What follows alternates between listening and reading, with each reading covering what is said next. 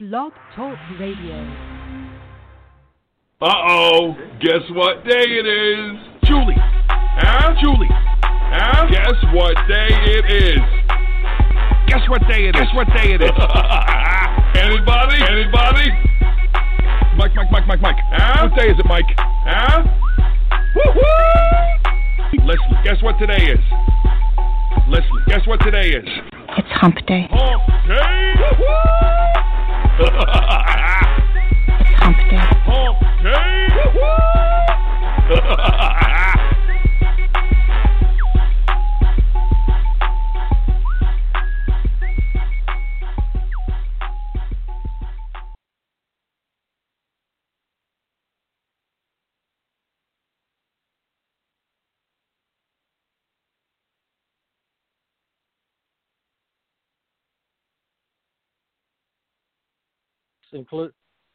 including the rise of national populism and democratic socialism.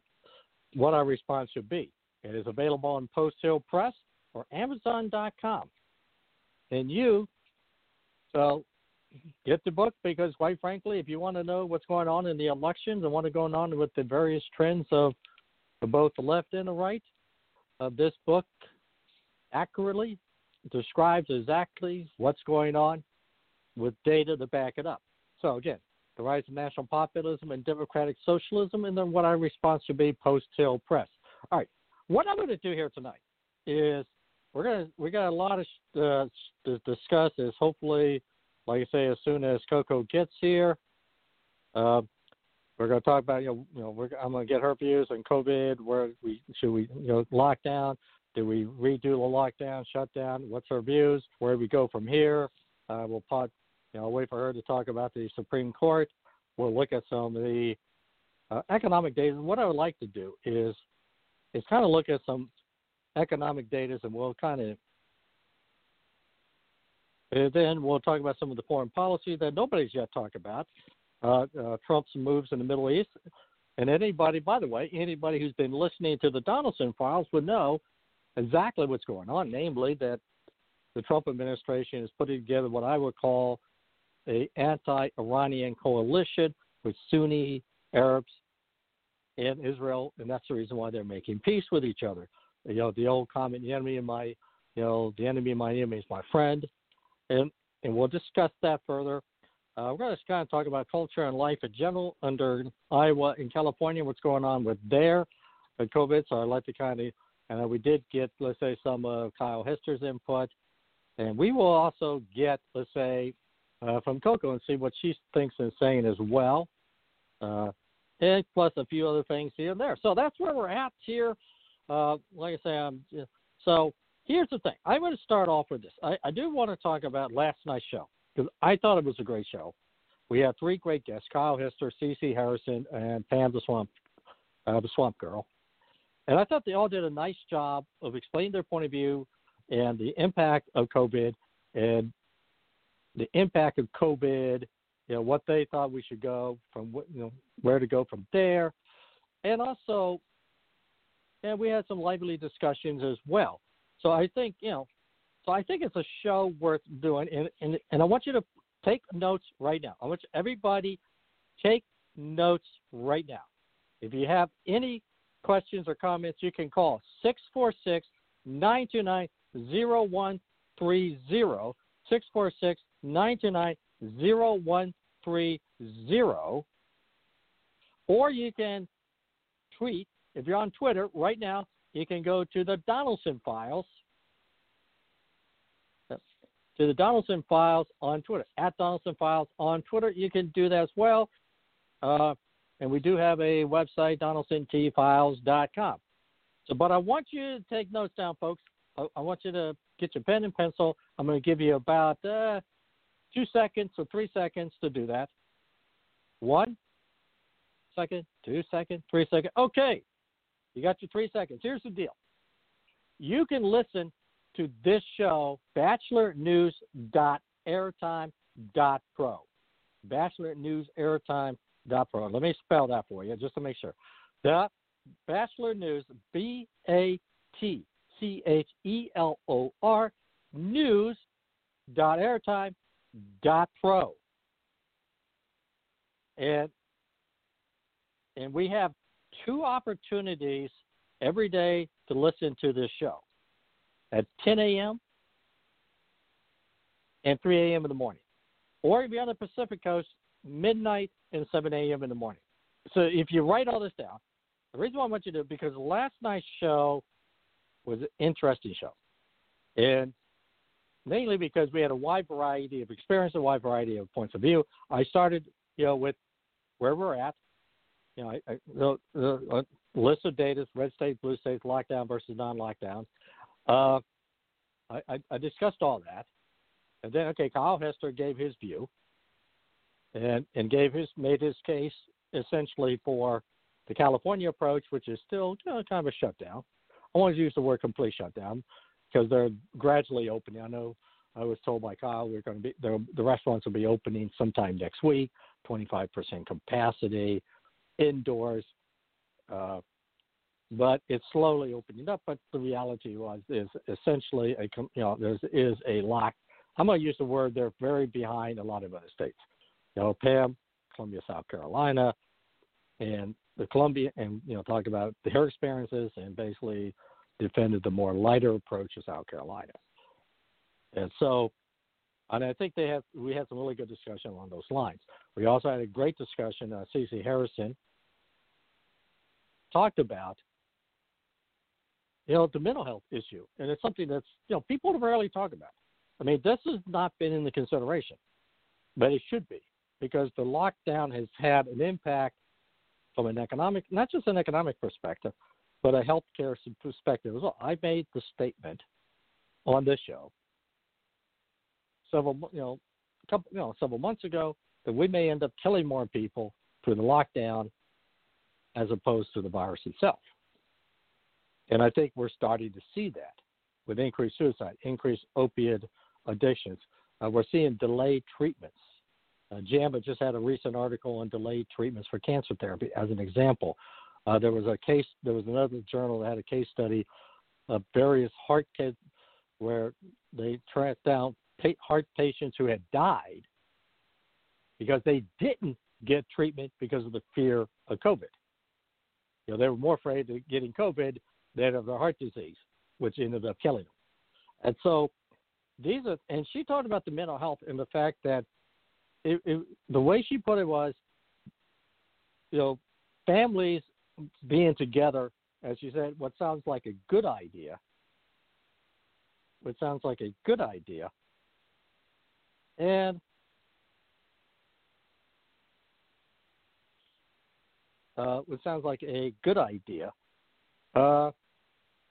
She said there's a lot of stress and strain that comes in because basically you're putting families in an enclosed situation for a long period of time.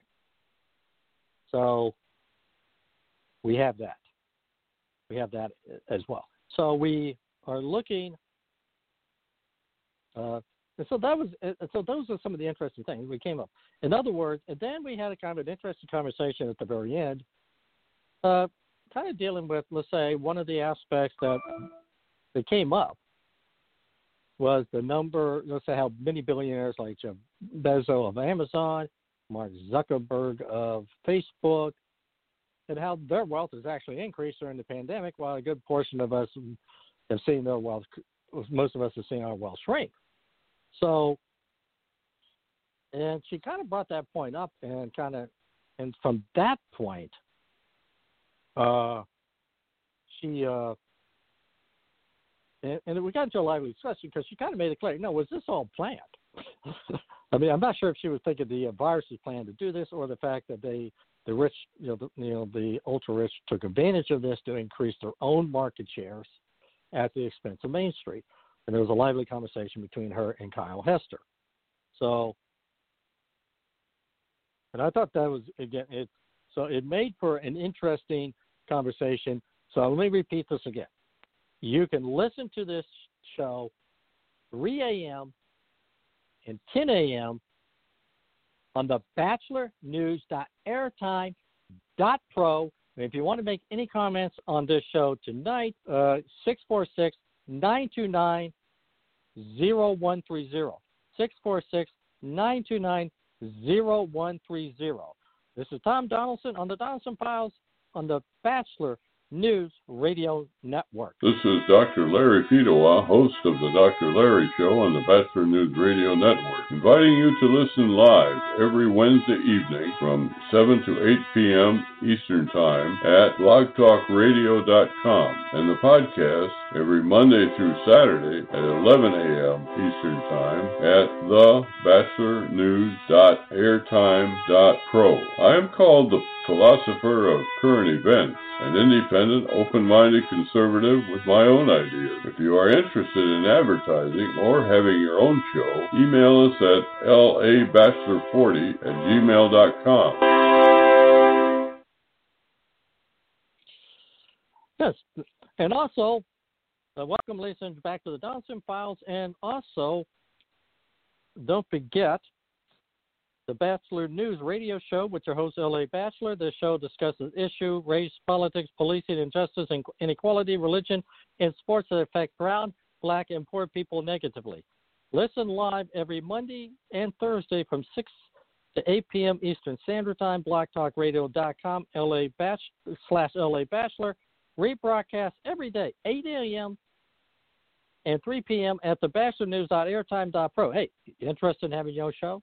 You want to advertise on our show? And that's spelled BATCHELOR40 at gmail.com. Listen and stay informed. Okay, I'm still, like I say, Coco has got a doctor's appointment. She's still at the doctor's, but she's rushing. Hopefully she can get this thing done as quickly as possible. So, and she'll be joining us. But in the meantime, all right. Okay, so like I said, I'm going to basically, as I say, hopefully she can get on, and I'm going to try to save the Supreme Court stuff for her a little bit later here. Okay, now. All right, here's an interesting thought.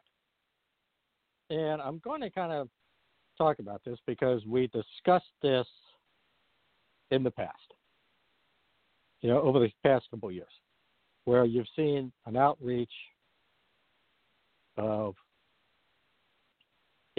outreach to the Arab world and Israeli, the recent recognition of many Arab states of Israel.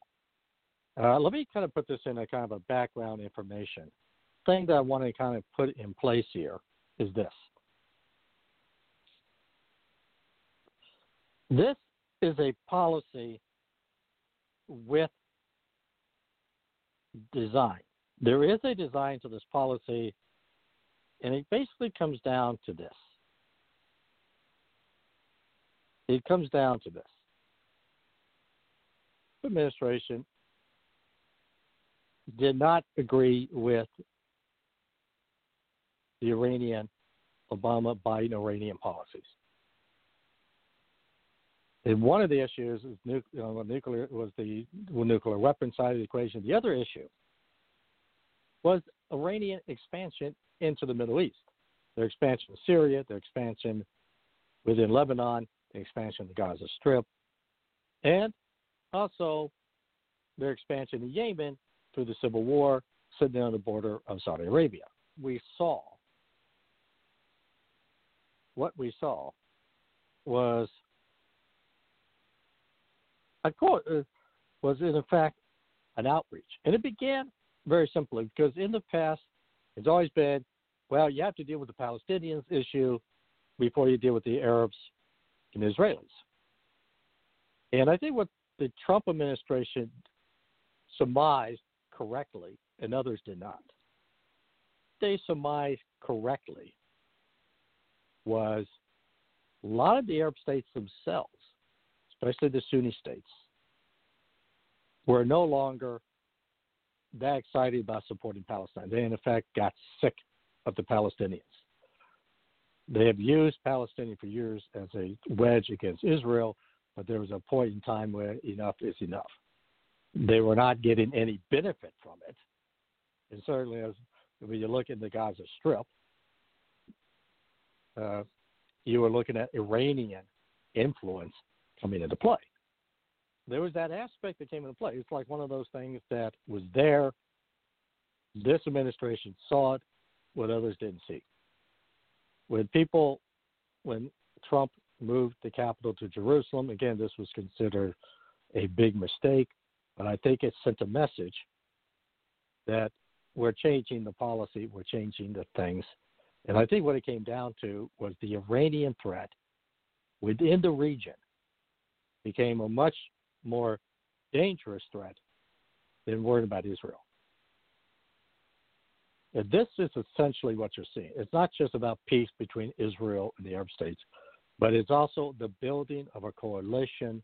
Arabs and Israelis take the front line against any further Iranian encroachment. And on top of that, you had a similar strategy. You also had a strategy of what I would use the word economic warfare, if you want to put it that way. The sanctions were specifically designed to weaken the economic side of the Iranians. And people have to remember, and I want to kind of explain this carefully because I want to make sure we understand it, is that the Iranians, by the lifting of sanctions in the Obama-Biden administration, got access to hundreds of billions of dollars into their coffer, much of it being used into the Middle East among, let's say, not just Israel, but some of the Sunni competition, like Saudi Arabia, to the Iranians. So what we were seeing in effect, was seeing effect was something totally different. Namely, the Arab nations viewed the Iranian threat much more seriously. And in the case of the Trump administration and those within the Trump administration, like Mike Pompeo, I saw this as an opportunity to not just form an anti-Iranian coalition, but begin the process of the fall between Israel and the Arab states. This is essentially what we were witnessing. And so I want people to understand exactly what was occurring or what is occurring. Because it's the kind of stuff you don't read in the mainstream media. It's the kind of stuff you very rarely read in a lot of media journals. But you have to understand the policy that is. This was a purposely designed policy, whether you agree with it or not. It's a perfectly designed policy. The Iranians today economically are strapped. The sanctions are having their impact. And they're in a similar situation they were in 2009, where, again, sanctions had in 2009 had the Iranians impact. So this is and so in effect, what you're seeing is a double edge, the economic sanction, weakening the economic of the Iranians, basically in effect taking funds out of the Iranian pocket to continue their policies within the Middle East. Number two, you're seeing an Israeli-Sunni alliance that is specifically designed to basically not just strengthen the alliance, but it does something else. Because whenever Donald Trump was elected to start the pullout of American troops out of the Middle East, not to start new wars. That's why you're looking at looking at Afghanistan. If he gets reelected, we will probably pretty much have a pullout of Afghanistan, declare victory and leave. You're seeing already reducing our footprints in Iraq. So you're leaving something behind. Namely, you're leaving a coalition that has an interest in an anti-Iranian coalition, and basically this is their territory. This is their land. They're the ones on the front line, which leads me to yet another interesting point, which, again, is going to be part of this election.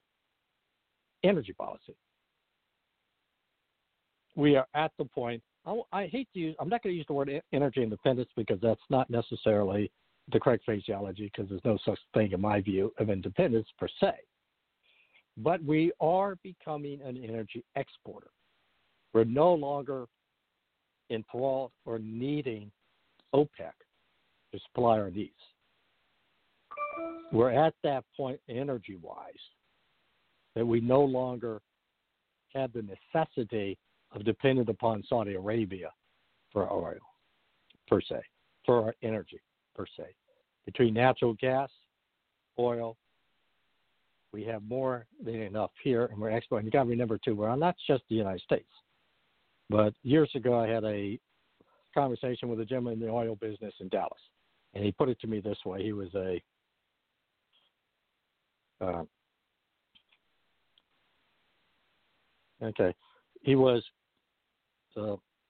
and he talked about the word NAPAC, North America Petroleum Exporting Countries. And he was talking Mexico, Canada, and the United States, in effect, taking on OPEC. So that, and this is, again, the energy aspect, because it comes down to this. The Biden plan is, in fact, moving away from natural gas, fracking, and I guess depends on what day of the week it is in Pennsylvania, whether the Biden-Harris plan, originally was no fracking, and I guess when they campaign in Pennsylvania, it is they favor fracking. But the reality was, and that means in effect we'll be back to depend, in the long run, dependent upon energy sources outside the United States. Because I'll give you a little secret here, folks. There's no way that you'll replace our energy needs, presently stated, with just wind and solar. It's that simple. It's not going to happen. There's not enough wind. Wind and solar are inefficient. When you add them to the energy grid, they're more expensive, and they're much dependent upon when the wind doesn't blow, the sun doesn't shine. You need alternative energy sources, mostly natural gas, coal, and nuclear. So that is the other aspect to this whole thing, because the entire strategy that we're witnessing, energy independence or energy that, let's say, I'm going to use, how should I say, it is our Middle East policy today is based on the fact that we have options we didn't have because we don't have the same need to get our energy from Saudi Arabia. We have more than enough to basically provide here in the U.S. And number two, it is in fact an anti-Iranian / coalition that is undergirding the entire policy of this administration. So this is Tom Donelson with the Donelson Files on the Bachelor News Radio Network, and I want you to listen to this very important public service announcement. Listen to it carefully, because we'll listen to this very carefully. I never get the flu. My kids don't need more shots. I don't have time. We're all healthy. My asthma's under control. I'm pregnant. I've had the flu. It's not a big deal. My kids are too old for flu. The media is exaggerating. I can fight it naturally. No matter how you build your excuses, the flu can blow your house down. Keep your foundation strong. Vaccinate. Learn more at flu.gov. A message from the U.S. Department of Health and Human Services. That's right. Get your flu shot, ladies and gentlemen. I've already gotten my flu shot. I got my flu shot. And let me explain to you some of the reasons why. First of all, number one, it's not just about senior citizens, but if you have children and grandchildren, make sure they get a flu shot too. Because if you look at the data that we're seeing, we need to get very clearly that younger children school children are actually more susceptible to the flu than they are to COVID, which is the complete opposite of people my age. But it's important for people my age. It's important for children. It's important for everybody. Get your flu shot. Even if it's not perfect, you'll reduce the chances of getting the flu, reduce the chances of spreading the flu. For those of us my age, it might also help in diagnosis. If you come in with some symptoms, you can always tell your doctor, hey, doctor, I had a flu shot, and that doctor may choose to go look for COVID and work on the assumption, okay, it may not be the flu, let's go look for something else. It gives them a diagnostic tool. So understand that, folks. Get your flu shot. And on the line is my good friend, Dr. Larry. Dr. Larry, how you doing? I'm great. How are you? Well, I'm not too bad. I'm like I say, we're waiting. Right? I mean, our issue is very simple. Coco, called me a couple hours ago that she was in the doctor's office, and she just texted me about 20. Right at the beginning of the show that she's still in the office, but she's rushing as quickly as possible to get to the show. Appreciate you coming on because I do want to pick your brains here. I just started dealing with the one of the things that nobody talks about is the Trump policy in the Middle East. I kind of made the point to the audience that this was part of what I would call an anti-Iranian coalition, where the Sunnis, Arabs have just made the decision. A friend of my friend is my enemy. In other words, let's make peace with Israel. We're not going to make an issue. We're not going to worry about, the Palestinian issue. That can wait for another day, and because we have a much greater threat in Iran. And I made the point that that the Trump administration saw this. Plus, when you add the fact of our energy, I hate to use the word independent, but our energy, development has given us options we have not had in decades from policymakers. And do you agree with some of the things? What's your thoughts? First of all, do you agree with what I'm saying? And if so, say explain why. If not, explain why. I think that it's a great insight, frankly, into the what they used to call the realpolitik of the Middle East right now, and that is you mentioned that Iraq was the new major threat. I think you meant Iran. I meant Iran. Yeah, I'm sorry, Iran. Did I say Iraq? But then, I read a German commentary on that subject here just a couple of days ago, and this guy was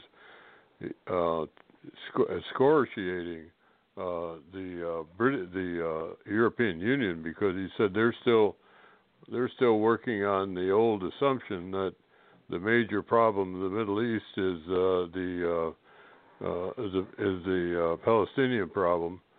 And actually, we've come beyond that now, and we're now talking about the difference between the Shia and the Sunni, with Iran taking a very, very aggressive step. And I think he's right, and I think you're right. I think that Donald Trump saw this long before anybody else did, including me.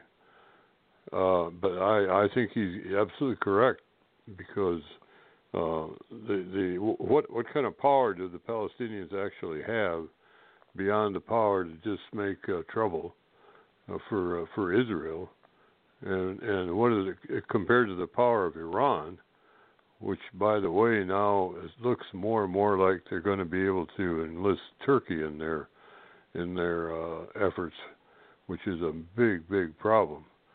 But they look what they did in Syria.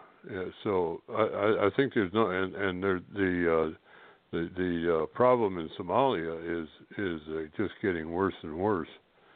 So I would just add all these footnotes to your opinion, Tom. No, that's a good point. And let's talk about Turkey. because I mean it's not just Somalia, but also Libya, because basically Turkey is doing what everybody else doesn't want them to do. You know, they're almost kind of keeping up the chaos there.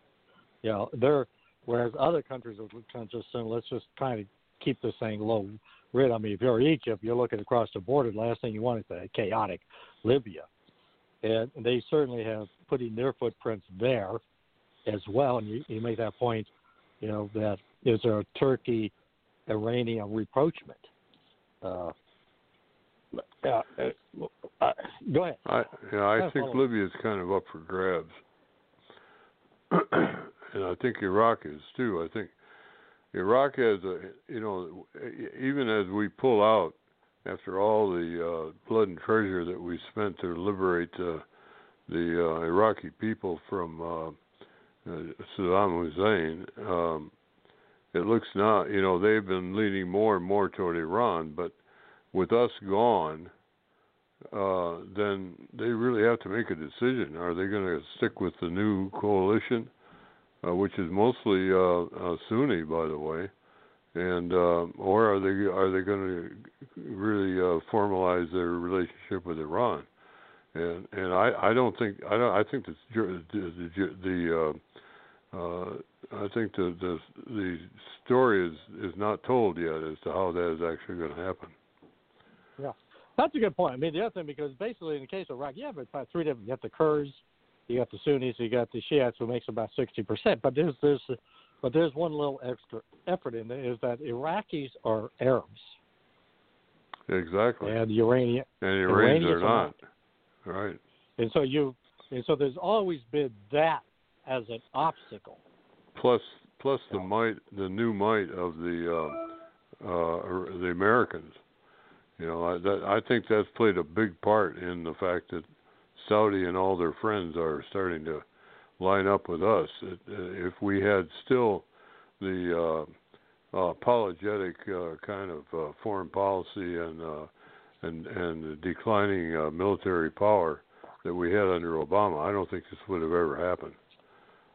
All right, so let me kind of follow with something on that, because, like I said, we rarely talk about foreign policy. And it's one of those things, but it's a time, but yet it's front and center. It's not, I won't say front and center, but it ought to be. Because here's the other aspect. I'm going to throw this out to you. Because I've always thought that one aspect of the policy that we're looking at is that the Trump administration basically came to one conclusion, namely, China is our biggest geopolitical threat in the world today. And and I've always thought that there's a part of the strategy of the Trump administration was, the less footprints in the Middle East, the more we can concentrate on probably the bigger threat long term, which is China. Plus the fact that China is very active in the Middle East. Yeah. Well, they are, because they're backing Iran and Syria to the hilt. Yeah, they're basically, I think aren't they like the number one buyer of Iranian oil? Yeah, absolutely. Well, yeah. Well, that's the thing, because here's the question comes into play here, because, to me, the Trump administration was, we need to be, we need to put our, is it a question, do we need to put our resources over here? Because the more resources and blood we're putting in the Middle East, the less we have dealing with a much greater threat that's going to be a greater threat to us down the road. And, but I think that, and I've always thought that was part of the foreign policy as well, that it's a combination of both. And certainly, again, this is on the table in the election because, quite frankly, Biden's record on China, it's rather abysmal if you look at it in comparison. It's even negative, if he apparently engineered the big deal with his son. He went over to China with in his father's airplane, and he came back with a control over, what was it, $3 billion? Yeah. Just incredible. And then they started buying up they used that money to start. He was a front man for buying up all these American companies, and actually using Chinese money to do it. And therefore, of course, they got major stakes in all these American companies. That is a very, very bad situation, and it never should have happened. And the fact that it happened with the complete collusion of the vice president, the sitting vice president of the time, and then now they wanted to run for president. I mean, that's as bad as having the Clintons trying to run for the presidency after having sold America down the river for $100 million. It's just so corrupted. It boggles the mind. Right, it boggles the mind, but it's because it's always somebody would ask me. I said, well, the man who's going to, because I always said, in the case of Joe Biden, the man who's going to entail integrity is the same man who basically, whose family members have made a ton of money, what I call Biden Incorporated. From his 50 years in office, it's not just Hunter. The Joe Biden's brothers have done pretty well as well, dealing with that. But that's another discussion for another time. But let me put the question back. Yeah, but let me kind of put it in this capacity, because what is the future China policy needs to be looking at? Because now you stated this, and I think it's a very important point you made, because we talk about decoupling, and you've been one of the few who said this is not something that can be easily done without damage to the to our economy, unless our economy. And you've kind of discussed this, so why don't you kind of talk about some of the things you kind of discussed along those lines? Well, basically, I think that our economy. Are you talking about the energy problem, or? So I'm talking about you wrote some article a while back dealing with China.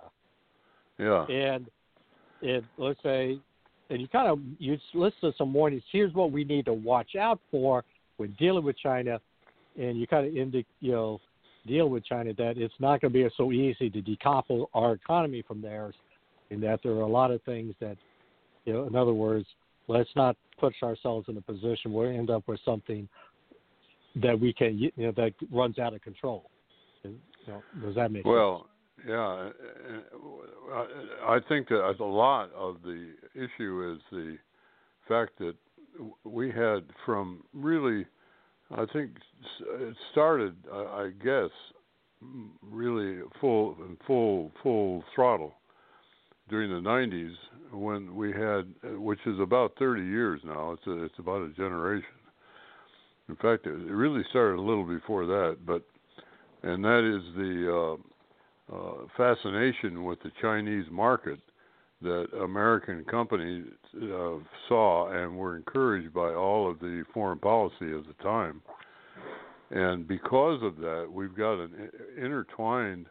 a lot of intertwining conditions in the relationship, one of which is that China owes about $1 trillion of our national debt, and if they suddenly decided to call that or do something about it, they actually have potentially a lot of power. Now, there are also reasons for them not to do that, because of their trade relationships that they have with us, which are now getting more and more fragile. But so that's one of the issues. But the major issue, frankly, is all of the Chinese infiltration on American companies, and that's in terms of both the relocation of a lot of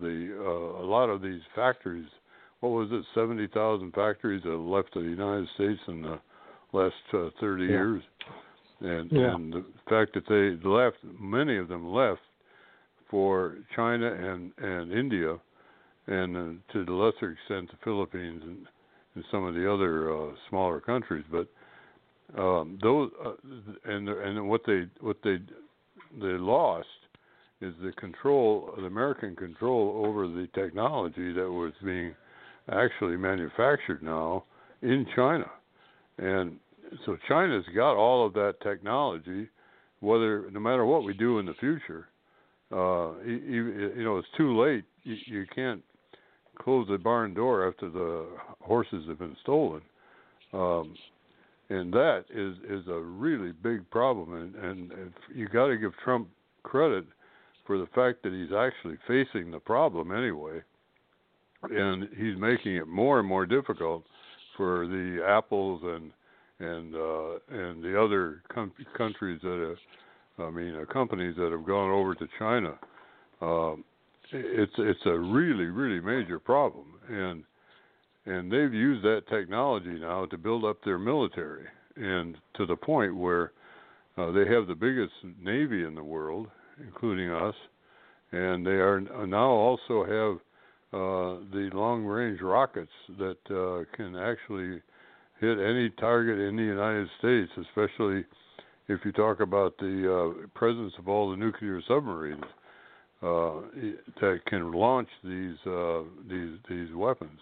So, I mean, the situation, and then now on top of that, we've got this big controversy going on, or confrontation going on between their president and our president over the COVID-19 problem. And that just happened this week.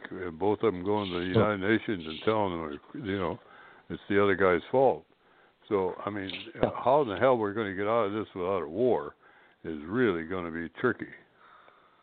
Yeah. Hold on to that thought. This is Tom Donelson with here at the Donelson Files on the Bachelor News Radio Network. We're at Dr. Larry coming in to kind of follow up on some of the foreign policy things we've been talking about earlier in the show. Tune in to You and the Law with Chief Virgil Green and Chief Keith Humphrey. The show focuses on law enforcement and their relationship with the black community while letting you know your legal rights as a citizen when confronted by the police. Listen live every Tuesday night from 7 p.m. to 8 p.m. Eastern at blogtalkradio.com and the podcast every Monday through Sunday at 4 a.m. and 6 p.m. Eastern at thebachelornews.airtime.pro.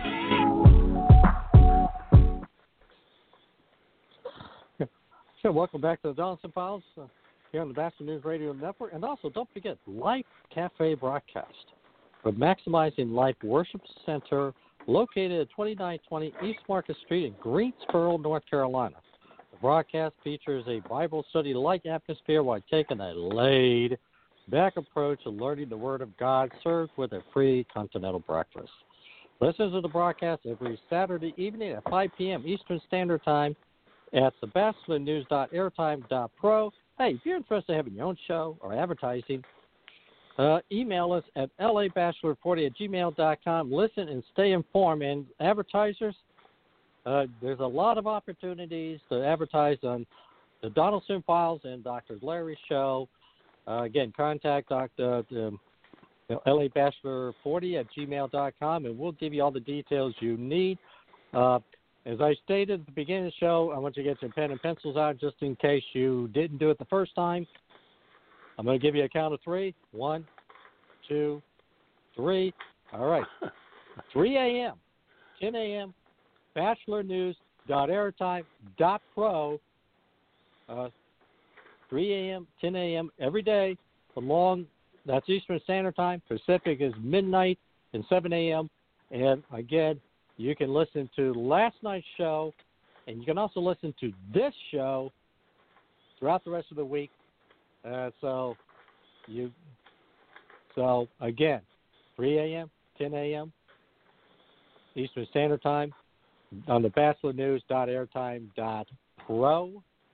And call in 646-929-0130, 646-929-0130.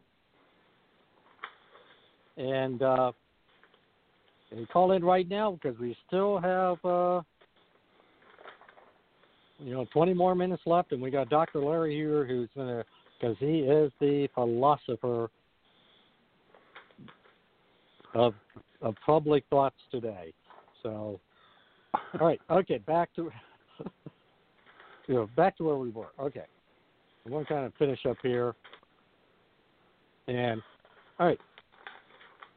So I guess to me the thing is this: the foreign policy. I mean, we talk about China, and you make kind of a situation. We're in that tricky situation with China. Well, yeah, and really, I think one of the priorities we have to really concentrate on, and you got to give Trump for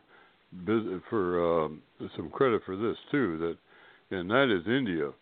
If we can get India, clearly on our side in this whole confrontation with China, then we actually have a major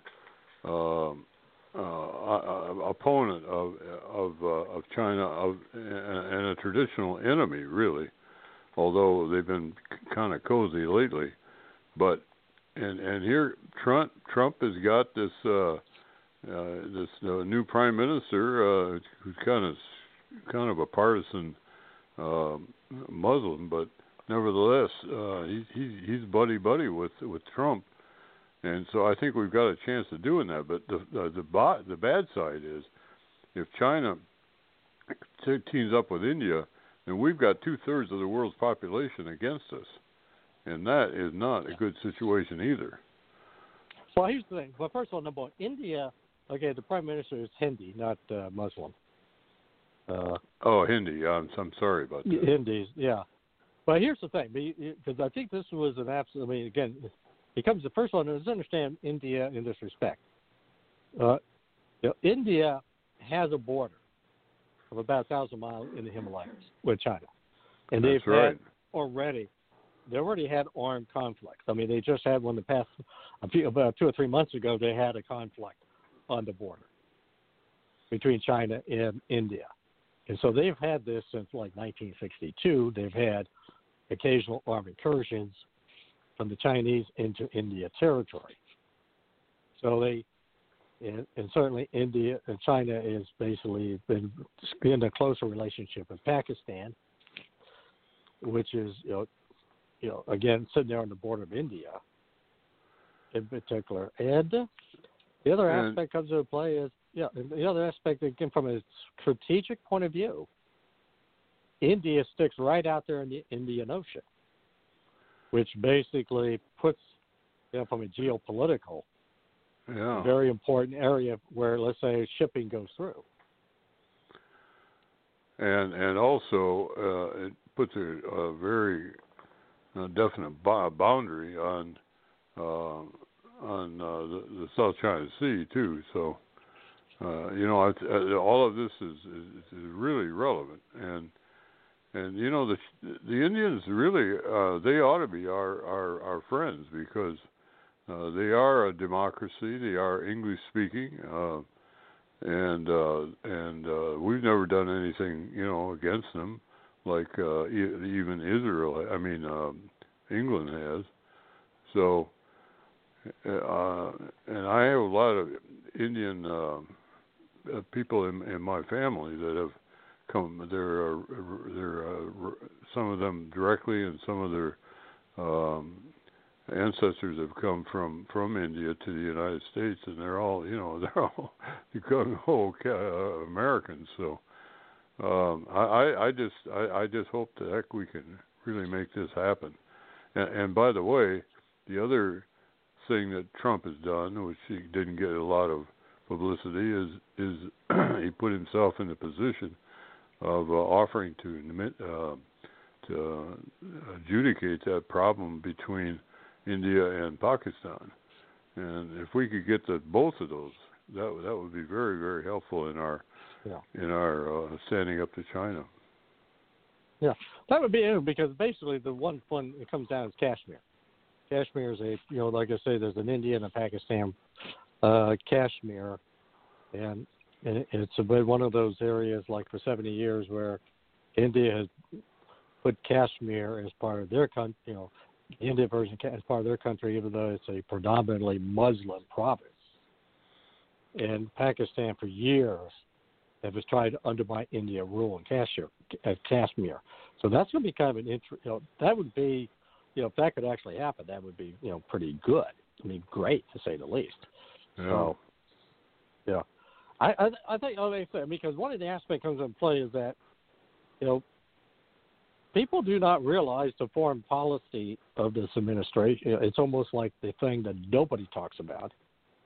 But there's an aspect to the policy from the Middle East dealing with China, and even if we go into Europe, because, the question comes into play is that, one of the things, Trump basically said, well, hey, if you guys aren't going to spend your fair share, what are we doing there? But I do think that that you're seeing something of another aspect, namely our relationship with those countries in Central Europe, Poland, Hungary, Czech Republic, Slovakia, as an example. We talk about, let's say, Germany is the 800-pound gorilla in the EU, in the European side. But these countries, first of all, they're more on the front line against any aggressiveness by Putin and Russia. And you've seen,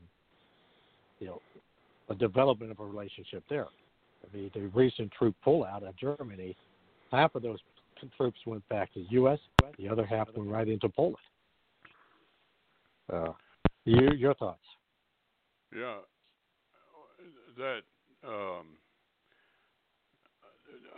what we've done is, and of course, this is part of why the whole State Department and the whole intelligence community has been so hostile to Trump, and that is he's overturned the policy that the United States had toward Europe, which really started in 1948, and that is that we're going to be the nuclear shield for pretty much the no-cost nuclear shield for Europe against Russia.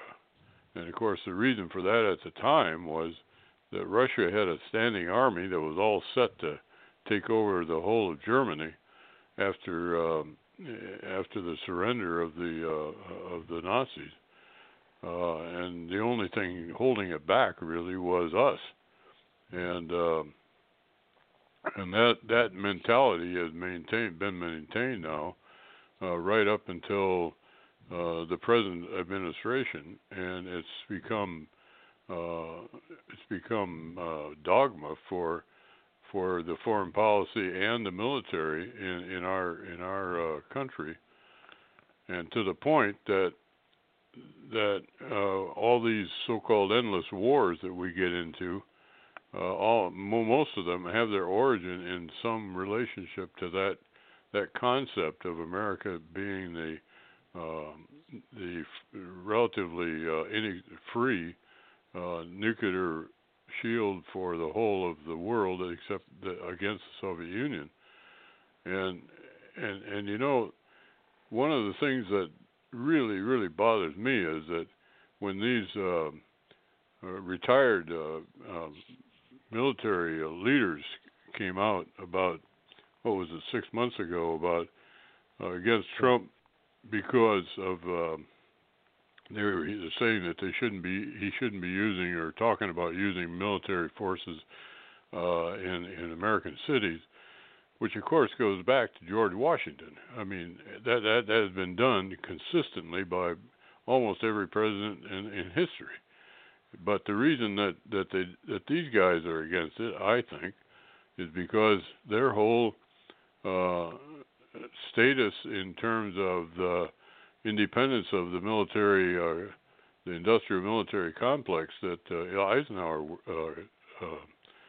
warned against is actually at stake, and if you start reducing all of the physical presence of the American troops in all these outposts of the world, you have also begun to reduce the power and the prestige of all the military leaders, and to a less extent the State Department itself.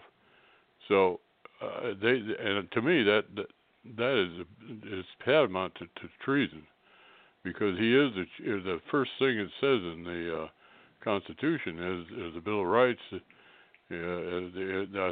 think it's what the second, the third or fourth, the Fourth Amendment or the fourth paragraph of the Constitution says that the president shall be the commander in chief and basically has power over the militia. So, yeah. Let me ask you a quick question, because I know what you're saying, and I've heard this.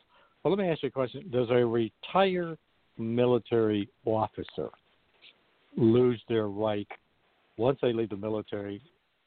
Do they not have a right to, one way or the other, dictate what they believe to be the right or wrong course? Independent of what we take, what the general said, is there that do they once they leave the military, are they not private citizens with the same rights you and me, or is there different obligations? Well, I think that's a debatable issue. They are, after all, for the most part, supported by the American taxpayers. I am personally familiar with quite a number of retired flag officers of the United States military, and most of them believe that they are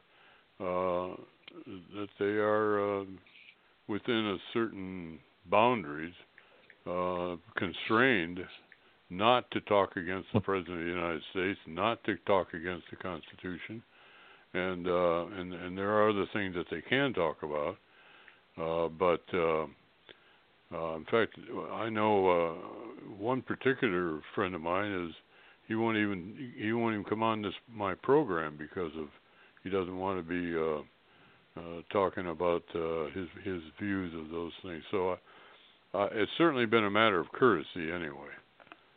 Yeah, well, I'm going to hold on to that thought because we got about 2 minutes left. So very briefly, the Dr. Larry Show will be following this show on the Block Talk Radio Network. So very briefly, you want to go ahead and advertise your show real quick?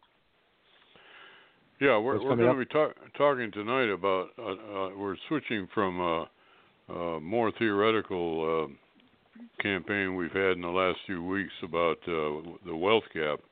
We're switching over now to talking about some of the never-Trumpers that in the Republican Party for the most part, and the conservatives who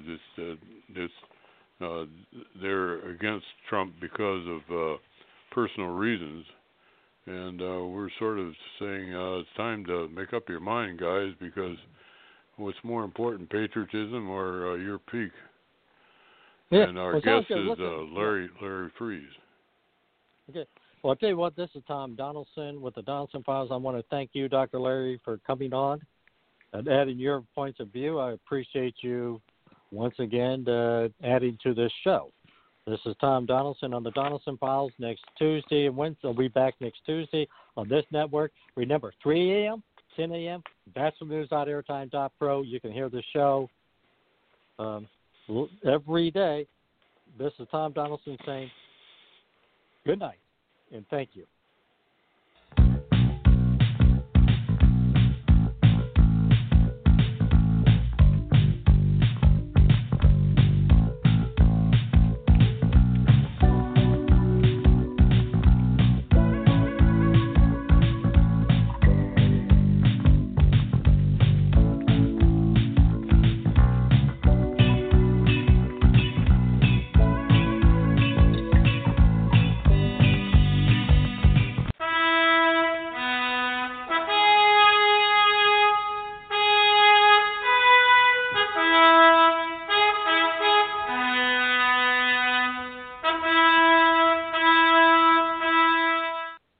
When you hear that trumpet, you know it's the Dr. Larry Show on the Bastard News Radio Network. I'm Dr. Larry Fidowa, your host for the hour. And tonight we are talking about the Never-Trumpers. And the 45th President of the United States is opposed by several identifiable groups of people. First of all, there are the true believers who believe unquestionably the portrait of an evil man whose character encompasses nearly every sin in the imaginable, from pathological liar to greed-driven narcissistic buffoon to Russian spy and so on. This description put forth by the large corporate press, both written press and television and radio, which has its own reasons for for what many know is often completely without any factual basis. That's the true believers, but then there's the second group is the Democrat Party itself. This alternative universe is inhabited by many true believers and led by the Democrat Party, which provides the organization, funding, and candidates to continually feed the narrative that they have created with the help of the deep state bureaucrats by leaks of both true and false information to the willing press. The most visible supporters of this view of Mr. Trump are the leaders of the Democrat Party, Joe Biden, Kamala Harris, Nancy Pelosi, Chuck Schumer, and most of their followers in Congress. And a third group is the professionals. These leaders vary in their personal acceptance of the received party dogma, with Nancy Pelosi the most radical true believer, and the others more likely to realize the extent of their deception, and Nancy being, of course, too gullible to make such distinctions. The deliberate and thoroughly conscious liars of this narrative are the professionals who have justified their truly immoral behavior on the basis of the ends justifying the means. The end in this case is their retention or regaining of the ultimate power of government, which for them means maintaining their personal future and fortune. They see Trump as a major threat to their own future, which they hope will include their total power over the United States of America. They began to taste this power in the Obama administration, and even a taste is addictive, and these people are addicted to victory at all costs, even turning their backs on the Ten Commandments. Remember, thou shalt not bear false witness against thy neighbor. And then there's the never-Trumpers. There's namely the conservative and Republican voters who oppose Trump for personal reasons.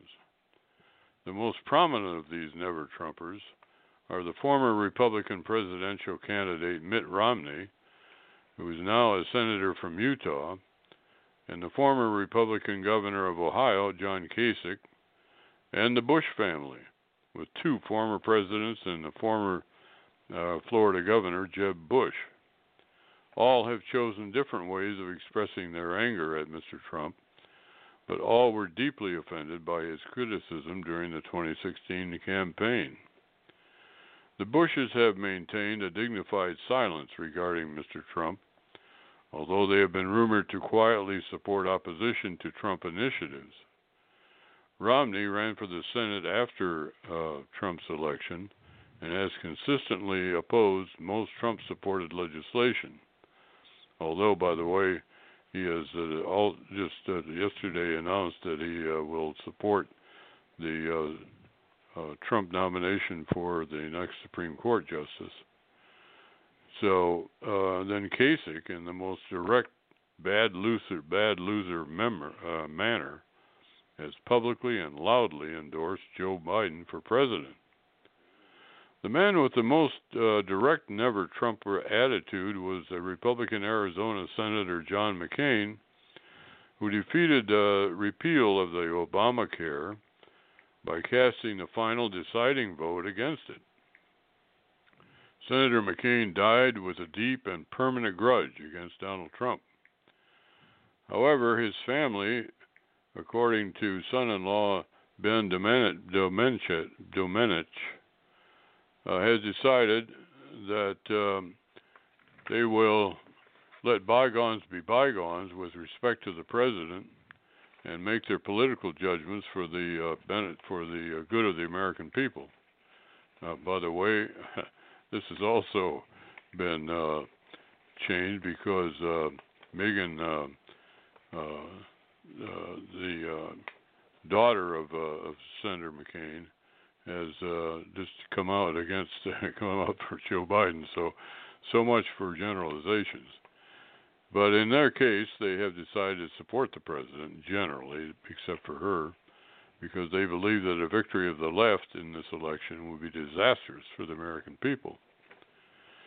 I have agreed with this judgment as I watched carefully the rapid growth of confidence and anti-American activity over the years of the Obama administration, starting with foreign policy and spreading to the weaponization of whole segments of the bureaucracy into instruments of silencing opponents of the administration, especially the IRS, and eventually the Department of Justice, although we did not realize the extent of that corruption until later.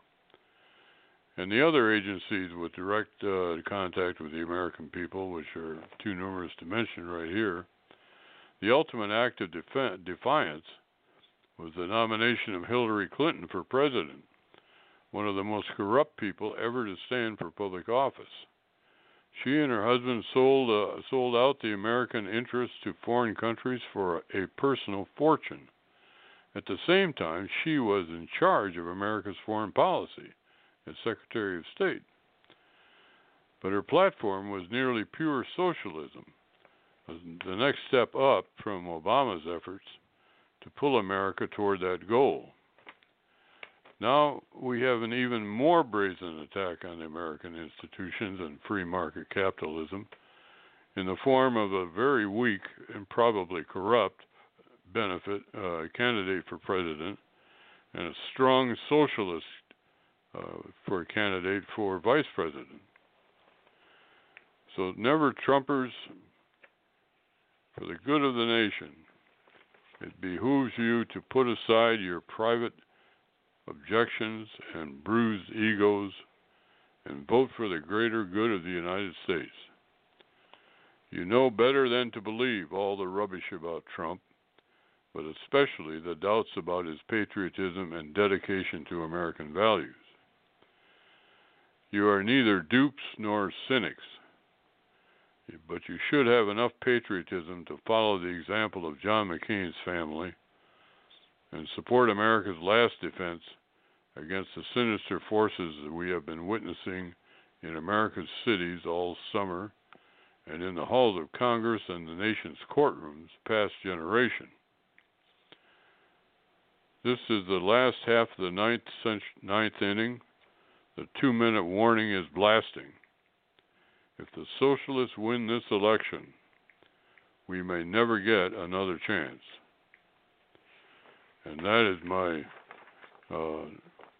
opening statement for tonight.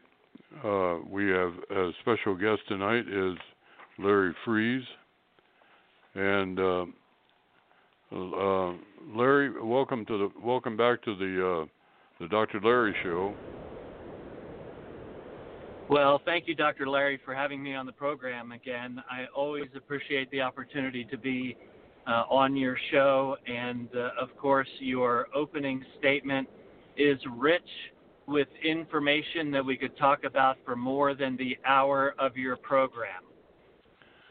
Well, we'll get back to that. This is Dr. Larry, the Dr. Larry Show on the Bachelor News Radio Network. If you want real discussions on politics, social issues, racial issues, and other topics, then tune into the Bachelor News Radio Show.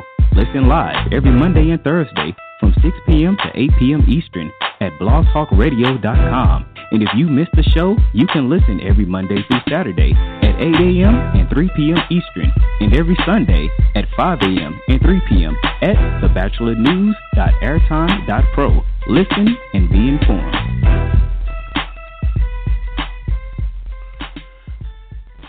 Welcome back to the Dr. Larry Show, which is also the home of the Donelson Files with Tom Donelson and Coco Konski. And they discuss politics from the right and the left while giving you entertainment news and guests. and listen live every Tuesday and Wednesday from 6 to 7 Eastern Time at blogtalkradio.com/LA Bachelor, and every day at 3 a.m. and 10 a.m. Eastern Time at thebachelornews.airtime.pro. If you're interested in having your own show or in advertising, email us at labachelor40@gmail.com. Listen and stay informed. So we're talking to Larry Freeze tonight, and Larry, I'm sure you have some real insight into this whole issue of the Never Trumpers, particularly since you are in Utah, which is also the new residence of Senator Romney, who's a kind of a very famous never Trumper, but who came over to our side recently. So, what do you think about this whole thing? Well, this is a very interesting topic.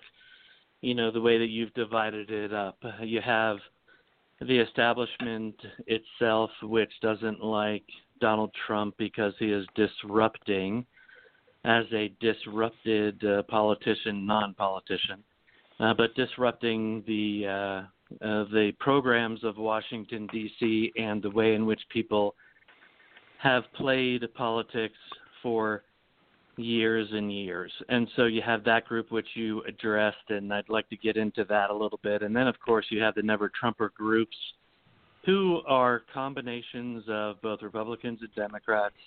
And as stated, you have they have personal issues with respect to Donald Trump, and because they too have been a part of Washington, D.C., which is that mutual assured destruction society that says, you scratch my back, I scratch yours.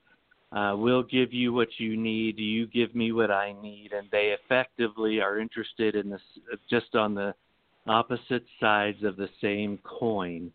And they pretend that their politics are different when in fact their interests are the same. And yet they try to throw that out to the American public as a level of being able to create partisanship. And so all of this is unmasked now with Donald Trump, whether it is the category of Never Trumpers, if it is the press itself that favors socialism and the Democratic Party, or if it's the Democrats themselves because they don't like Donald Trump because he's a non-politician, never vetted, which means that he never took the oath to play the game of Washington. That's what that means when Nancy Pelosi says he was never vetted and so therefore we cannot accept him. And that vetting is essentially a pledge to play the Washington game. And it all comes back to what you talked about in the very beginning of your opening statement, and that is the self-enrichment on the backs of the taxpayers and on the backs of other countries and foreign interests. And we can go through a litany of examples. I mean, we can start with Katrina and how it upset the Gulf Coast, and Barack Obama shook down British Petroleum for $1 billion. Where did that $1 billion end up? It never went on to the balance sheet of the United States government. It was held in a separate fund so that he could disperse it for purposes of influence and self-enrichment. It's not unlike what he did with Cylinder, where he gave them $500 million with a promise that $100 million of it would come back to his campaign coffers. It's not unlike Joe Biden getting $1.5 billion for his son's venture to invest in so-called American goods. That was nothing more than a payoff. It's not any different than using foreign aid as a means of influence of foreign governments to do what is the bidding of the U.S. government. It's no different than Burisma and having a son on, the board of Burisma and taking a large finder's fee and then salary thereafter. Or Hillary Clinton and Bill Clinton taking $130 billion to approve the deal which gave Russia the 20% of uranium of the United States, or a $500,000 speaking fee in Russia. That's the mutual assured destruction society game that they play in Washington. Donald Trump never signed that deal. He came in as a non-politician, as a businessman, to set the course straight and to try to bring fiscal responsibility, to close borders, to increase manufacturing, expand wages in the United States for all Americans. And so because he has called them on their game, he is hated by the Never-Trumpers, the press, and the Democrat Party, Dr. Larry. Yeah, there actually is a little more to that, though, and that is that there was a fairly wide, in fact, a very wide consensus that built up in Washington in both parties as to particularly the foreign policy, and particularly even more so the policy toward Europe and the extension of that to the Soviet Union, and that what became really the dogma of all of the. I mean, there are a lot of ordinary good people that work in these various departments of the government, and they truly believe that if you go against the received dogma of the United States for all those years, that you're actually doing a disservice to the country, and that really is the basis of what we've called the deep state, and it's not altogether malicious or destructive. It turns out to be quite destructive in face of the Trump deviation from all this. But in addition to that, though, there's also a lot of disapproval of Trump in terms of his personality and particularly his language. That just it has had a way of offending the decorum, I guess you would say, that people have come to expect of public servants. And he's a tough-talking New York construction guy, and they just don't like that, and it unfortunately has played into the stereotypes that have been built up by the press of all the bad things that he supposedly does or has espoused. So it's not a black and white picture, but my point is, but this is it's time to give up those personal problems, because what we're looking at right now, in my opinion, and more I've become convinced that if the Democrats win two of the three major federal elections that are coming up, namely the presidency and each house of Congress, I think it's almost inevitable that we are going to become, in effect, a socialist country. And I think that the problems that they're talking about, in terms of energy, some of the really wild ideas that these people have. Well, it's terrible.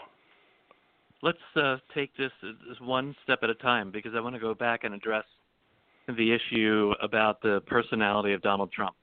Now, the personality of Donald Trump is what won him Southwest Pennsylvania, Southeast Ohio, and Northern West Virginia, where many Reagan Democrats reside. The old-style Democrats that have not left the centrist element of the party. They have not taken the ride to the extreme left with AOC, Rashida Tlaib, Ilhan Omar, and the others. They have remained in the middle, and they are interested in being able to go to work, coach their kids in their sports, pay their mortgage, buy their truck, go hunting. And those are the people that Donald Trump appeals to because he worked in the construction industry. He knows how to talk to those folks. He talks tough. And yes, it's not necessarily a presidential decorum, that he has effectively blown up, but he relates to that group in the center. And remember also that he had a TV program where he invited you into his boardroom on a weekly basis so that you could also get a sense of what that personality was and how he played it. He opened himself up to allow you to take a look at the inner sanctum of the Trump organization. So people were very familiar with what that personality was leading up to the 2016 presidential election. Nobody in the history of politics has ever been able to leverage a position of inviting you into the inner sanctum and then to move that out as a political advantage by talking to people in the center of the country. There are always those 33% to the far left that are going to vote Democrat, 33% to the far right that are going to vote, for the Republicans. But it's that center corridor that is so important, and he appealed tremendously to them because of business successes, personal invitations into the inner sanctum, language and toughness, and to be able to put Washington on its heels because there was the cronyism that was so rampant in the Obama administration, Dr. Larry. Yeah, but that middle third you're talking about is not a monolith. It does include the people you mentioned, but it also includes the suburbanites. The slang for that is the suburban women, but it also includes suburban men and a lot of people. So that's true, and the suburban women have really accepted Donald Trump since the time of the election. They have moved from being appalled by his personal behavior to looking at his results as an administrator, and the results have allowed him to gain favor with that particular demographic. They've enjoyed wage expansion, job opportunities, increases in household net worth by $10,000 on average. They have seen the value of their retirement accounts increase until COVID. So they have accepted the results as opposed to the personality. Yeah, but I think there's some. I don't think that's proven yet. I think this election will prove whether that's true or not. I know that a lot of people that are pro-Trump believe it, and maybe it is true, but I don't think it's a done deal. But we'll find out. And I'm also not saying that Trump's language and his I personally find him that there's some things I don't think he should be saying, particularly when he attacks individuals. But so be it. The guy is what he is. He's 70-some years old. He's not going to change, and he has done a heck of a job in terms of the results of his activities as president. So he obviously has I think he has a lot of redeeming qualities. But the other, my point is, no matter what your, we'll come back to that. You're listening to the Dr. Larry Show on the Bachelor News Radio Network. Donelson File presents talk radio like you've never heard it before on the Bachelor News Radio Network. We go live every Tuesday and Wednesday on this network, 6 p.m. Eastern Standard Time. Go to thebachelornews.airtime.pro. We are on the cutting edge, and we are ahead of the curve on what is happening while the media tries to catch up. We talk issues from right to left. Once a month, we have Ladies Night, where we talk relationship in the 21st century, and nothing is off limits or taboo. Donelson Files on the Bachelor News Radio Network. Welcome back to the Dr. Larry Show on the Bachelor News Radio Network. We have a number of this is also the home of a number of other programs, and one of which is the Words and Songs of Inspiration, in which it is you listen to the teaching and preaching and songs that will inspire you in these troubling times. Listen Sundays from 7 a.m. to 10 a.m. Eastern Time, and Monday through Saturday at Eastern Time at 6 a.m. at the bachelornews.airtime.pro.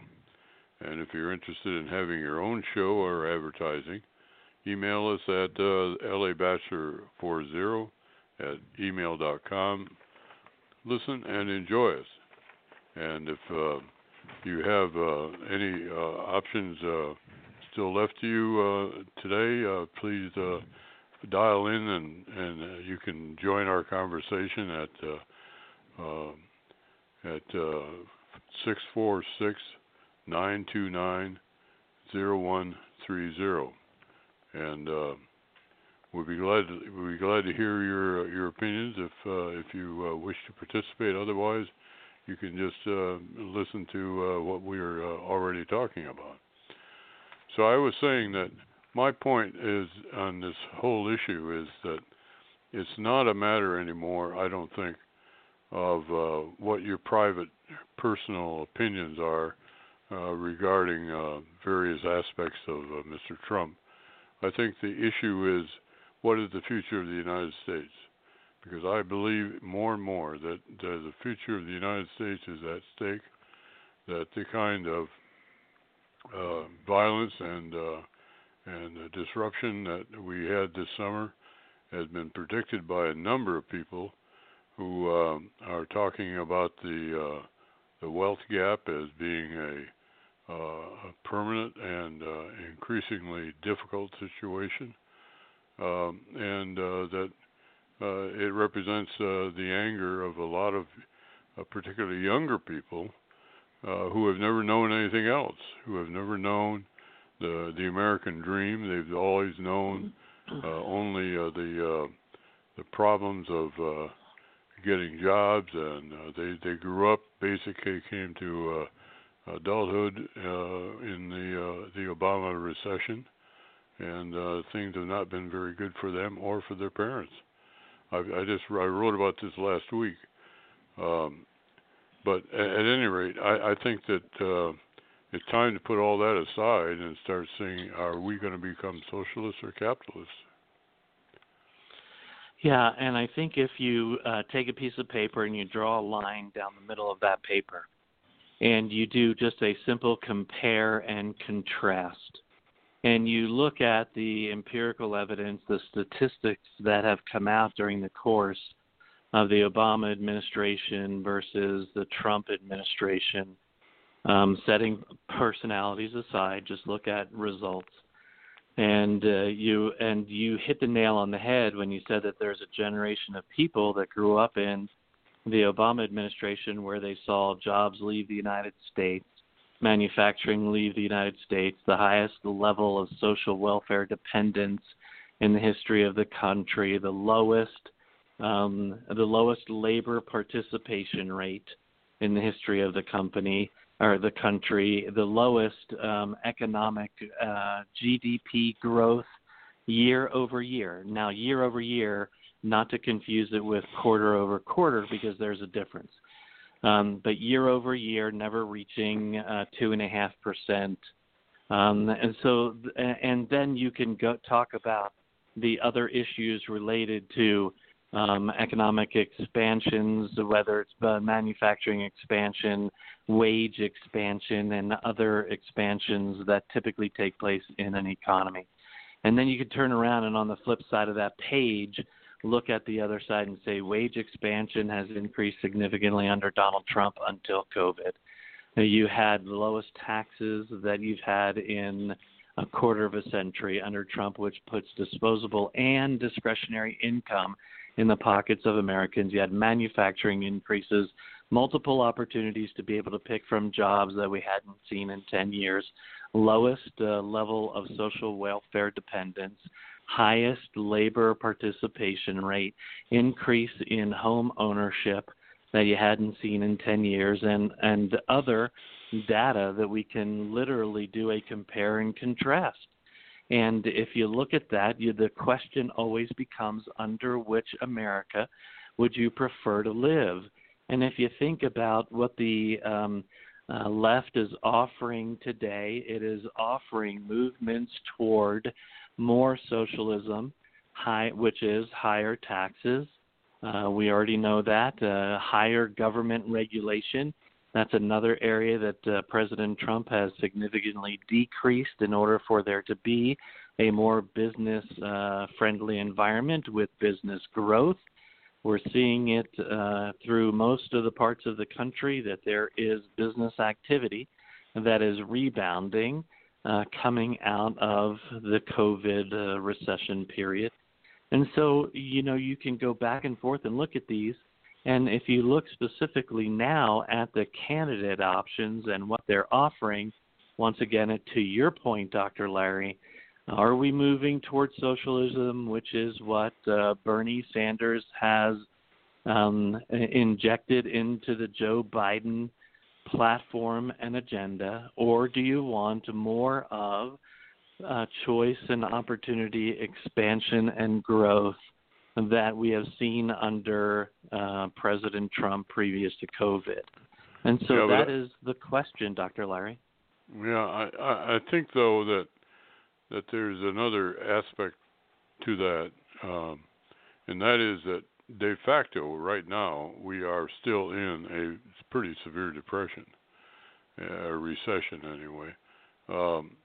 And we had this relatively brief period of expansion and all of the good benchmarks that you mentioned. But then the COVID thing came along, and we had to give all that up. And and then all of the violence and all of the protests really picked up after a couple of months of our COVID shutdown.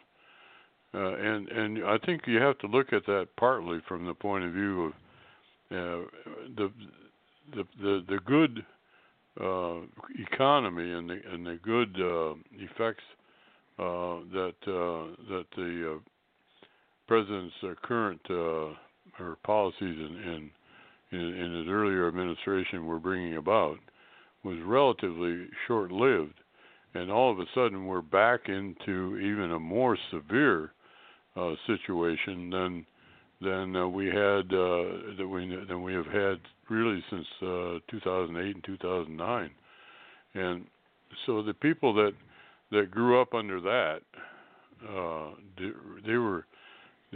they looked at this brief. We had a brief recess and expansion period and a very desirable kind of economy, and then all of a sudden we lost it, and we haven't really regained it yet.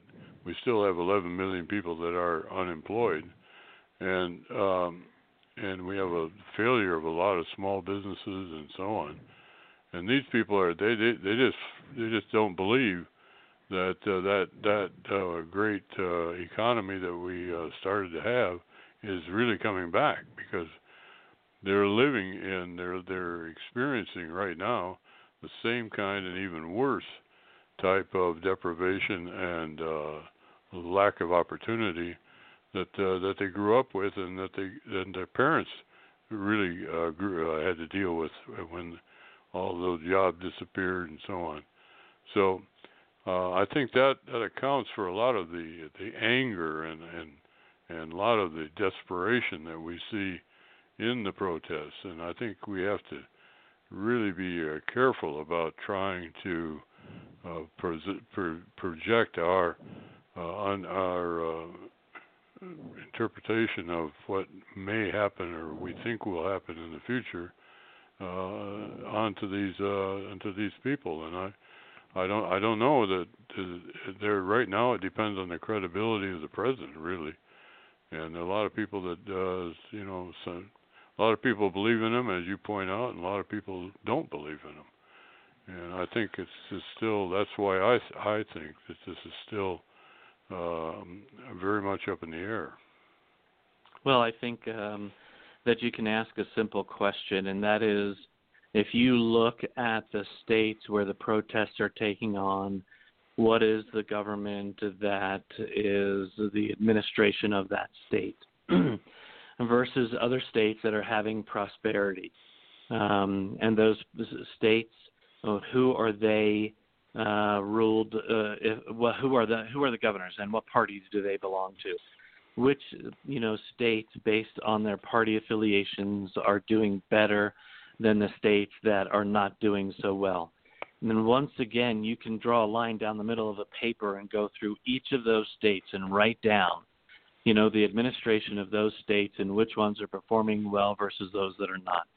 And you can look at those that are right now administered by many of the Republicans, and you can see growth taking place in those states with limited or no protest, versus the other states that are ruled by Democrats, which are highly protest-oriented, trying to create the chaos and separate voters from the economy that has at least on track to have a recovery.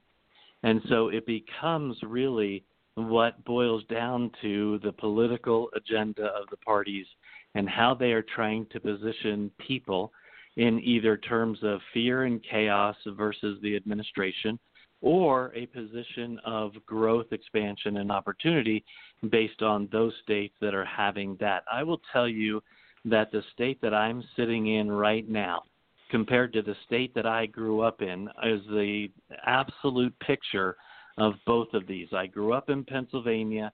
What's happening in Pennsylvania in terms of their economic growth? I happen to be living in Utah, and I can tell you that our unemployment rate is at about 3.5%. Our job growth rate is through the roof. So we are 50,000 rooftops less than housing demand. And so the housing starts are going through the roof. Remember that that's a leading economic indicator. We have people moving here from California, from Arizona, from Nevada, and now from Oregon, because this is a safe haven with job opportunities and affordable housing. And you don't see the kinds of protests here that you see in other places. You could do this. You could say the same thing for Idaho, and you can kind of march down the list. Now, I will just go also for a moment and talk about the support and the growth for Donald Trump. There have been statistical evidences and polls. Let me comment on that point first. Okay. I think that one of the factors, though, is that in the difference between the states that you refer to, is the fact that the major population centers are in fact the ones that are under the duress, and they do in fact have the similarities of not only present but past administration and really poor leadership, in my opinion. But nevertheless, there's a lot of difference between Chicago and Salt Lake City, and the main difference is all the people. And it seems to be that I don't think we can make the comparison between a relatively low population state and or city and the highly densely populated areas, particularly in the Midwest. So I think that's one of the issues. That's like saying that the principles of administration don't work in one case, but they do in another. It's kind of like saying that we excuse people from living the Ten Commandments because they live in a high population versus those that live in a low population. I mean, the principles of administration and leadership and taxing and being able to use those monies for the benefit of your population are the same regardless of the size. The principles are the same. It's how they are using those monies and whether or not those administrations prefer to use forms of corruption or influence or diversion of money or things like that, which is typical of the population centers that we're talking about. Well, I would say that hold that thought, and we're listening to the Dr. Larry Show on the Bachelor News Radio Network.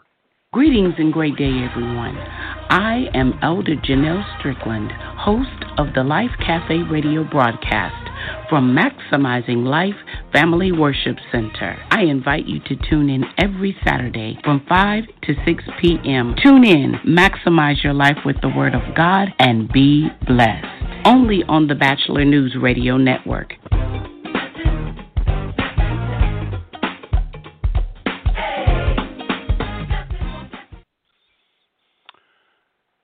You're listening to the Dr. Larry Show on the Bachelor News Radio Network, and my only comment about your last point, which is in theory is true, but the fact is that most of the people, the actual people that live in these places, they're not directly responsible for the way that their economy or their place of employment or previous employment or unemployment work.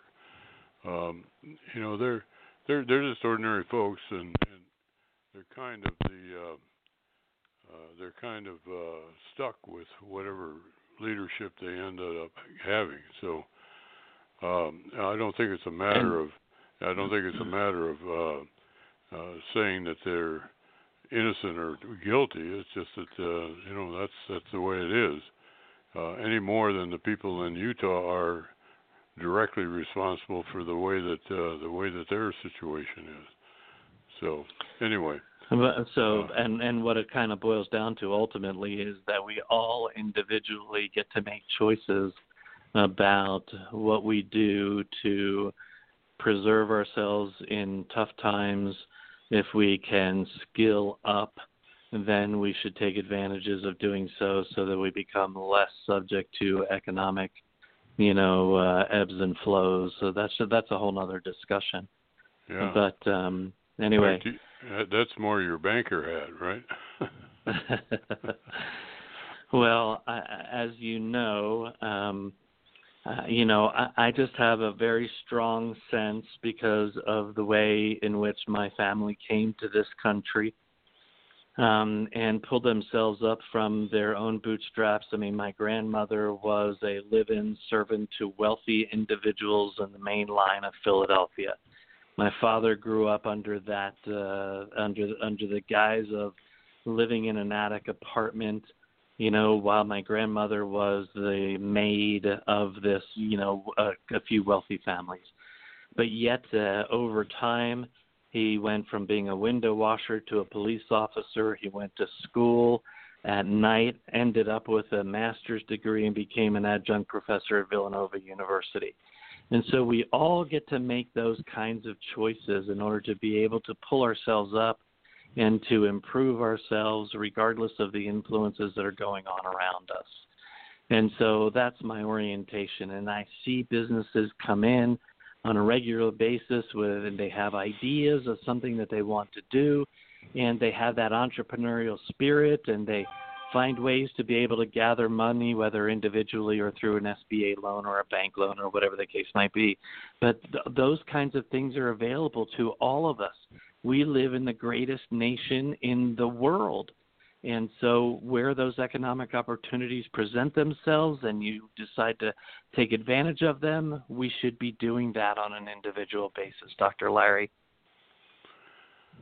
Well, that really represents a whole different subject that requires a lot of shall I say, the philosophy of current events. But what I mean is when you are in this economic expansion opportunity that has been sort of ripped out from underneath us because of COVID, you can go back to those, basic tenets of being able to make those kinds of choices. An expanding economy presents those opportunities. A shrinking economy, by virtue of increase in taxes, increase in government regulations, increase in requirements because of the Green New Deal and other things like that, hamper innovation and ideas and growth and opportunity and funds available to be able to do these kinds of things. It hampers, the innovation and the ingenuity of the American spirit. And so that's a part of the choice that we get to make in November. Do we want to be able to have an expanding economy or something that is going to shrink demand and opportunity? That's another choice, Dr. Larry. Yeah, and that's exactly the choice that we're talking about. And it seems to me that the whole issue right now is, do we want to accept the road that is being paid for us by the Trump administration, or do we want to do have it as part of the way that the Democrats are going, which seems to me to be pretty outlandish, and I think that this is not the time to be talking about the personality or the style or the characteristics of our president. This is the time to be talking about what is the future of America, and that's basically the point that I'm trying to make all night. Well, and I would also say that, for those people that have had the opportunity to be able to interact with the president and to see what he has done, let's just take, the black population for a moment. Prison reform has been one of the bills that was what I would term a signature piece of legislation by this president. And the people that have interacted with him have come together in common interest to be able to improve, the black community, whether it is through prison reform or whether it was enterprise zones or other things to be able to help them get ahead. There has been, depending on what polls you look at, anywhere from a 10 to 25% increase in the black vote for President Trump. That's a significant number, because if the 10% alone comes out and votes for him, that's a significant number that helps to kick him into a second term.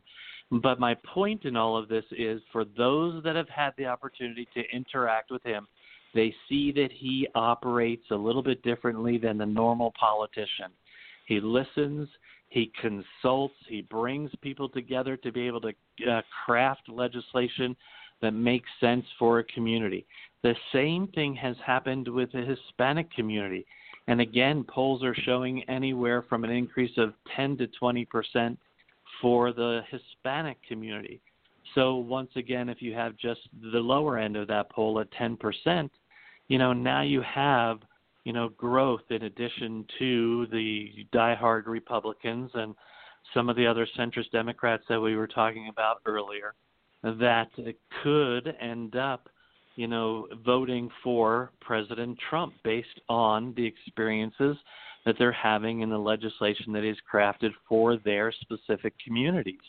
Dr. Larry? Yeah, well, I agree. I just hope that there are enough people that understand that point, the point of results, rather than the style and personality. I just hope there are enough people that recognize that difference. Yeah. And I think that'll make the difference of the election, frankly. Well, I think that it at least plays in his favor, because those people also recognize that the Donald Trump that they sit down with, that listen to their needs, that he's a different person than the person that is on Twitter, a little different person than the one that is throwing out, the name bombs of individuals and, all that kind of stuff. Well, some of that is showmanship, some of that is being tough, some of that is breaking the Mutual Assured Destruction Society of Washington, D.C., but a lot of it also is that he says, yes, I might, attack you over here, but I'm going to show you results over here. And so I have conversations on a regular basis with groups of people, and in some cases those groups are women that disdain Donald Trump in the 2016 election. And those women have now decided to hold their nose because they look at the results of the president and what his actions have given the country, and they are more tolerable of the other piece in favor of what they have seen in terms of economic growth, wage expansion, net worth growth for, the average American family, and other results that play well for them, not the least of which is the opportunity to be able to have pre-existing conditions follow you in your insurance coverages that he has legislated now in insurance coverages. So all of those things are the things that he has been able to show as levels of execution outside of what otherwise has been the personality issues that you make reference to. Well, from your lips to God's ear, I think that if that holds, then he will win, maybe even win big.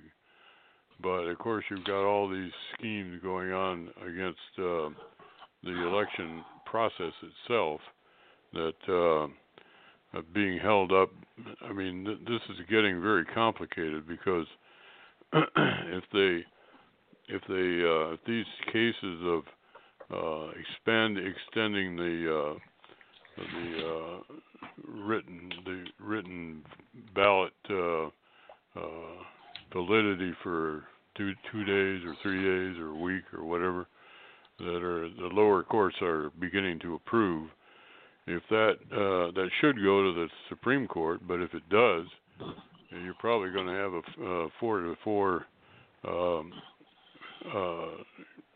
situation unless this new justice can be approved in time, and of course that's the latest problem. What you have pointed to is that they don't have any policies that they're putting forth to beat Donald Trump. Instead, they're looking at processes as ways to be able to beat him. Processes versus a platform of ideas that they could sell to the American people that says that we believe our way of governing is better. You don't hear that conversation. Instead, you hear the things that you're talking about, that there has to be mail-in balloting, that there has to be ballot harvesting, that we're going to count votes after the election, whether there's a postmark on it or not, which opens the whole thing up for levels of fraud and padding the ballot. And then Nancy Pelosi has said we are going to contest, and I don't want Joe Biden to concede on the night of the election because they have a process that they hope to follow. Part of the reason for which they are fighting hard against this Supreme Court nominee, the Supreme Court nominee has to be in place so that there can be not an even court, but a decision, a 5-4 decision. So the Supreme Court nomination at this point and confirmation is critically important to combat against the process that you've been referring to, Dr. Larry. Exactly, and this is going to be a real contest of wills, I think, in this next couple of weeks, because theoretically he's supposed to, or at least he's announced that he's going to announce his candidate at 5 o'clock on Saturday afternoon, and they have to then the vetting has already apparently been done because of the previous candidacies, and so they're hoping that they can get this whole thing through in the next 2 or 3 weeks, and of course the Democrats are bound and determined that that's not going to happen. So that's really going to be interesting to see who wins. Yeah, and historically, they have shown that they have been able to get through the hearing process in periods of time that are shorter than the time frame that we have from now to Election Day. And so there is a precedence to be able to nominate, vet, and vote for this in the time frame which remains prior to the election.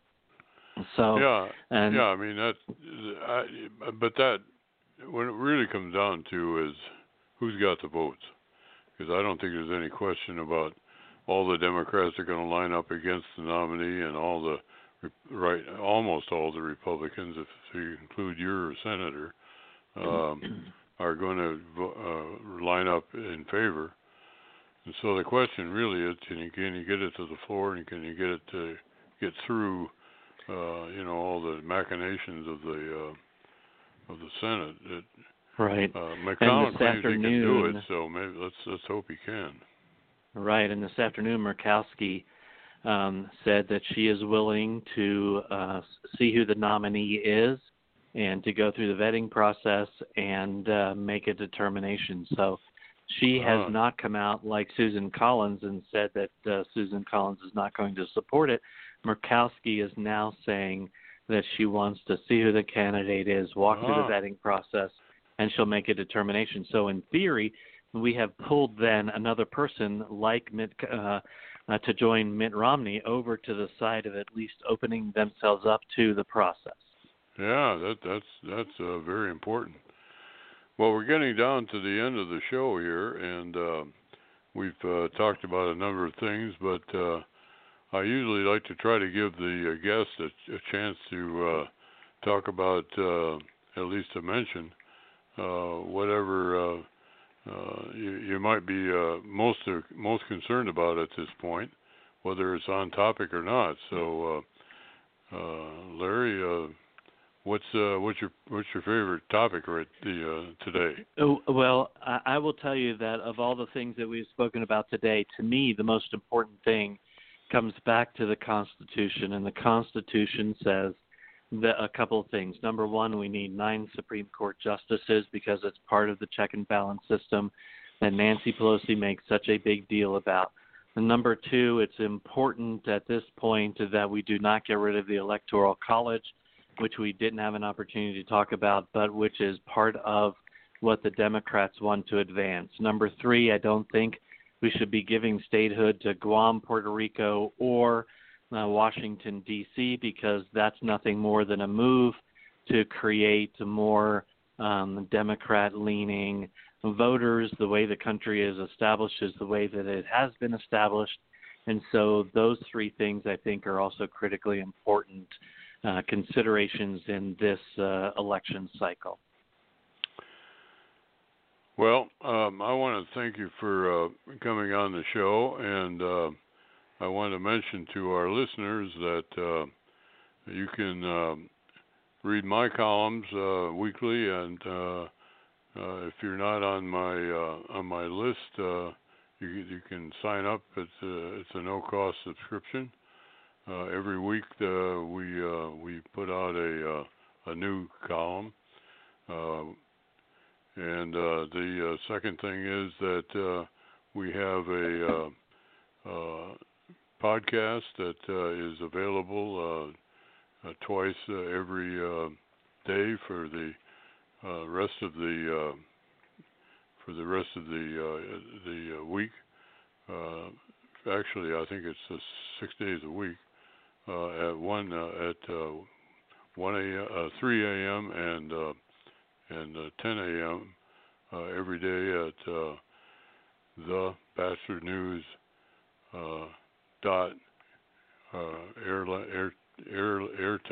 airtime.pro. And also, we want to say good night and God bless America. This is Dr. Larry signing off.